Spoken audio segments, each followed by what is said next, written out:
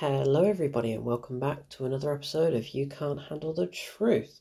Today's episode, we're going to be talking about the brand new Netflix blockbuster Red Notice. Now, this is the biggest film they've ever made. It cost about 200 million just for production alone. So, marketing, well, to be fair, the marketing has been trashed. So, I imagine they've spent about a tenner on marketing, 190 million on the cast, and 10 million on the rest of the film because it doesn't feel like it cost that much. Some of it definitely feels like it has cost a lot, but other parts just feel rubbish. I don't know, not rubbish, but just cheap, like really cheap. Now, this stars Dwayne The Rock Johnson, Ryan Reynolds, and Gal Gadot. Now, three of the biggest names in Hollywood right now. I can genuinely imagine they got paid half the budget of this film because I don't understand where 200 million has gone when watching it, except for the fact that there is a ton of globe-trotting stuff happening, a lot of action sequences which are pretty good, some great CGI, some dodgy CGI, but there is no denying that the biggest part of this film are the names attached to it, because all this film feels like is a focus group has been asked, what do you want to watch, like who do you want in a movie? Imagine no limits on a movie, just have whoever you want. They don't even have to work well together, but just who do you want? And people will say, screw it, we want Deadpool, we want Wonder Woman, and we want The Rock. And that's basically what they've made. So, is it good? It's not bad. Like, I kind of enjoyed it, to be fair. It drags on too much. It's 2 hours, but it feels about four. It goes on for far too long. I did have to keep pausing it because I just thought, what the hell is going on? Like, why do I need motivation to keep watching this? It shouldn't feel like that. It should just be fun right from the start all the way through. And for some of it there's a lot of charm in it. There's a lot of good banter between the actors, and the script is, yeah, it's about as you'd expect. I mean, Ryan Reynolds, I love the guy. I think he's fantastic and he's hilarious, but it's just this year, of all the years, this year has been the one for me that's just kind of thinking he's literally not doing anything else other than playing Deadpool in every single thing. And sure enough, that works. He's funny doing it. That's absolutely fine. But you look at the three movies he's had this year: Free Guy, The Hitman's Wife's Bodyguard, and now this. All three could be linked. All three, he's just playing exactly the same guy, doing exactly the same things, delivering lines exactly the same way. And I just feel like it's the easiest job ever for him to do because people just have to write a script knowing that Ryan Reynolds is going to say this line and it's instantly funny. And to be fair, I can criticise that. I can say I don't like that, but at the same time, I laugh. I still laugh, I don't know, 7 times out of 10. There's a few times where I didn't laugh, where it just got a bit tedious, but there are some cracking one-liners in this film. There are some really funny lines that I enjoyed. A lot of funny moments that don't massively feel like they've been done before, which is good.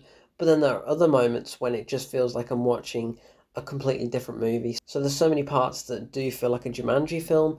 There's so many parts that just feel like Deadpool or Six Underground, Ryan Reynolds' last film for Netflix. So I do feel like there's not a lot of differentiation between every single one of these actors' films, except for Gal Gadot, because after seeing Wonder Woman 1984, I was beginning to question how good she actually is as an actor.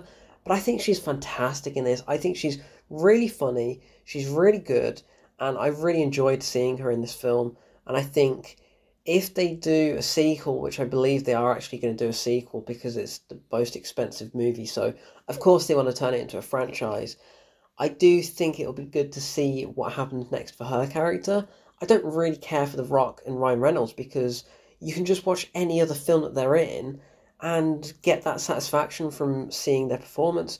Whereas Gal Gadot, she's completely different in this compared to how she is in Wonder Woman, and I like that. I think it's great. She's showing that she's got range, which I appreciate, and the fact that she's going to play the evil queen in the new Snow White film. I'll admit I wasn't really interested in another adaptation of Snow White. It's been done to death. We don't need to see it again. But to be fair, I kind of want to see how she is as the queen now, because I think if she can defy expectations in this film, she can sure as hell defy expectations and play the evil queen very well in that film. So yeah, I'm excited for that.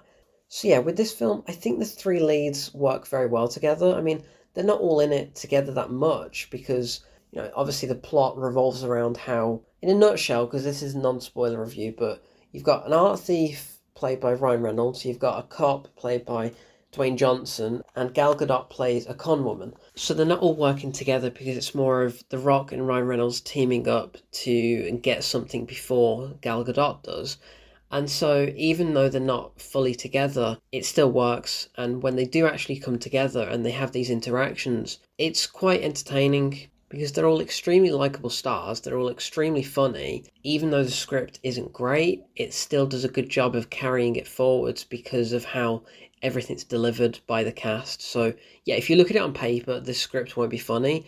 But when you actually hear these actors saying it, that's what makes it funny. So I like it in that sense, but at the same time, it does feel like a one-trick pony kind of film where if you had it in any other situation with any other actor, it wouldn't work. Like, it just would not work. So it's not going to win an Oscar. It's not going to win any awards in terms of writing, in terms of production, in terms of directing, because it's all just as you'd expect. It's pretty average. It's not great. It's not terrible. It's just, it's literally the most typical big budget action film you could see. Like I said, so many parts feel like Jumanji. There is nothing unique about the directing style here by Rawson Marshall Thurber, who, yeah, what a well-known name. I mean, Jesus Christ, he's done Central Intelligence, which I really enjoyed, but it just feels like this film could have been directed by a robot. There's nothing special about it. Half of it just felt like a Michael Bay film, to be fair. But, I mean, I don't know. I was kind of expecting something more because this is Netflix's biggest movie ever. You kind of want something wow. You want something to be amazing and feel massive, but it just didn't really feel that big at times. It just felt like they were spending all the money just hopping to different locations every 2 minutes. So it starts off in Rome, 5 minutes later it's in Bali, then it's back to Rome, then it's in London, then it goes somewhere else, then it's Argentina. I think they're in Spain at one point too.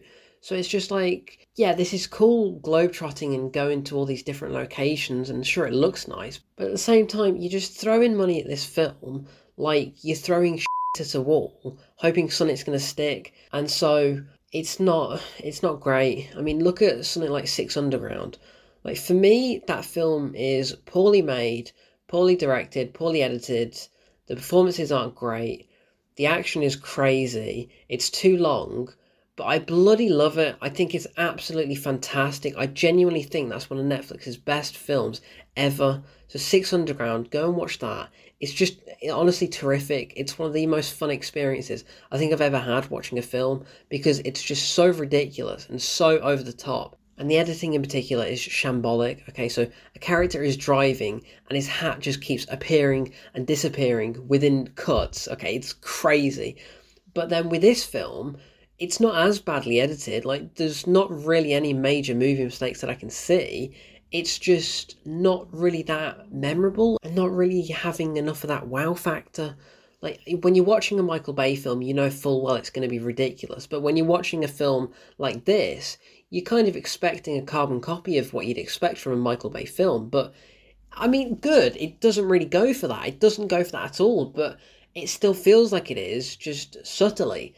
So I don't really know. I don't really know what's gone on. I don't know how they spent so much money on this when it really doesn't feel like that expensive at all. And a lot of it just feels cheap. Like, some of the green screen is dodgy. Some of the locations, it has an establishing shot which probably cost more than the actual shooting on location did because it all just looks like it was done in a studio because they're in so many different rooms, you never actually explore much of what's out there in the world. So even though they go to the likes of Bali or they go to the likes of Rome, they're just in a museum or they're just on a beach. That's literally it. So I don't understand. And the house, Jesus Christ, I'll talk about this, but the house that Ryan Reynolds owns in Bali is the most ugliest thing I've ever seen. Like, he comes up onto the beach from a boat, walks to his house, and just imagine a beach with, lots of sand about, lots of trees as well, and there's just the ugliest modern designed house you've ever seen. It looks so out of place. Like, I'd much prefer him to just have a hut. If he just had a shack on this beach, it would be 10 times better. And I guarantee that would have saved them about $20 million, because it doesn't need to be that kind of house. It looks ugly, it feels ugly, the inside of it looks just as ugly too, and it's only used for about 2 minutes, so there is literally no need to have a house that looks like that in a film like this on a beach in Bali. There is no need whatsoever. And this scene as well, God, the product placement, okay. This is when I started noticing it, and then I just started zoning out all the times product placement was used. But there's a shot when Ryan Reynolds comes into his house, he pours himself a gin, and I know that bottle any day of the week. He's having his aviation gin, but the thing is, you don't even see the label, it's just the back of the bottles. So I don't know what's happened, but either they know by now that that is the aviation gin bottle, or they just thought it's half the price if we don't include the label. But don't worry, fear not, because in the very next shot, when The Rock is standing where the bottle is, you see a shot from behind him with the label, clear as day, aviation gin, there you go. That's the product placement for you. So yeah, I like that because I like the gin. I do question why Ryan Reynolds drank it neat, because that is strong. But I like that. I liked the little nod to that, because every single Ryan Reynolds film has this in there. Every single one of them. But fair enough, I don't mind that. I like it. And then there's a scene later on with The Rock ordering a drink. And I'm not sure what The Rock's tequila bottle looks like, but I'm pretty sure that was the drink that he had. So he wanted to get his product placement in there too, because every single actor seems to own something to do with an alcohol company nowadays, which, fair enough, it sells. And what better way to promote it than in a $200 million movie? Why not? But yeah, this film is fun. Okay, at the end of the day, it's fun. Is it good? Not really, but it's entertaining. It's very strange how the film goes on for an hour and a half, totally normal, just a typical Indiana Jones style adventure film, and then all of a sudden, Nazis. So, yeah, there is a huge element towards the end of this film just to do with Nazis, and I don't understand why. There is no need. Just have any other situation, just have any other group of people. Like, they can still be bad, but stop with the Nazism. Oh my god, it's crazy. Just all of a sudden they realised, hang on, we need to go to Argentina. By the way, my dad had this watch which was owned by Hitler's lead scientist, and it turns out we've got to go place it into this thing that looks like a swastika. It's just crazy, okay? I don't understand why this is a thing. What's happening? Why is there so much Nazi stuff at the end of this film? And yeah, they keep saying, oh, these are bad people, we need to burn this stuff and whatnot, but it still feels like there's too much Nazi elements in this film, and I feel like I'm saying it too much anyway. But yeah, like I said, this film is fun. There's a few great lines. I won't mention all of them because this is a non-spoiler review, so I'll save that for people that want to enjoy them straight off the cuff. But there's so many digs at people too. There's a dig at Vin Diesel, which is just hysterical. I love that so much. And there's a part earlier on when The Rock is wearing a hairnet, and Ryan Reynolds said exactly what I was thinking. And it was hilarious. I laughed so much at that. So yeah, it's enjoyable, it's funny. It's not good, but it's just stupid, kind of light-hearted fun until the Nazi stuff comes into it. So up until that point, it's light-hearted fun. I'm not a huge fan of how it ends, which I'll get onto in a spoiler review, but for the most part, it was entertaining. Like, I did struggle at times, but the one thing that kept me going was the cast. So fair enough, they're all pretty great. There's a few characters that are just terrible, like the Spanish guy that speaks with a British accent, but it's like really deep and just strange, and I don't even know what was going on there, but yeah, that was interesting. But the film is fine. I don't want to say it's fine though, because this is the biggest movie they've ever done. This is $200 million worth of movie.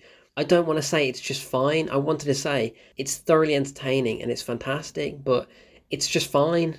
And then just two more things, then I'll wrap this up. And one of them is the Great British Bake Off features on a TV. Gal Gadot is watching it, and I loved that. It was so out of place, it was so stupid, but who doesn't want to see a cake version of Freddie Mercury from last year's Bake Off? Because I knew exactly when that was. That was a hilarious episode, that was a hilarious reference in this film. I don't know why we needed to see Gal Gadot watching Paul Hollywood and Noel Fielding on the Bake Off, but anyway, that's just something fun that only probably British people are going to get and like.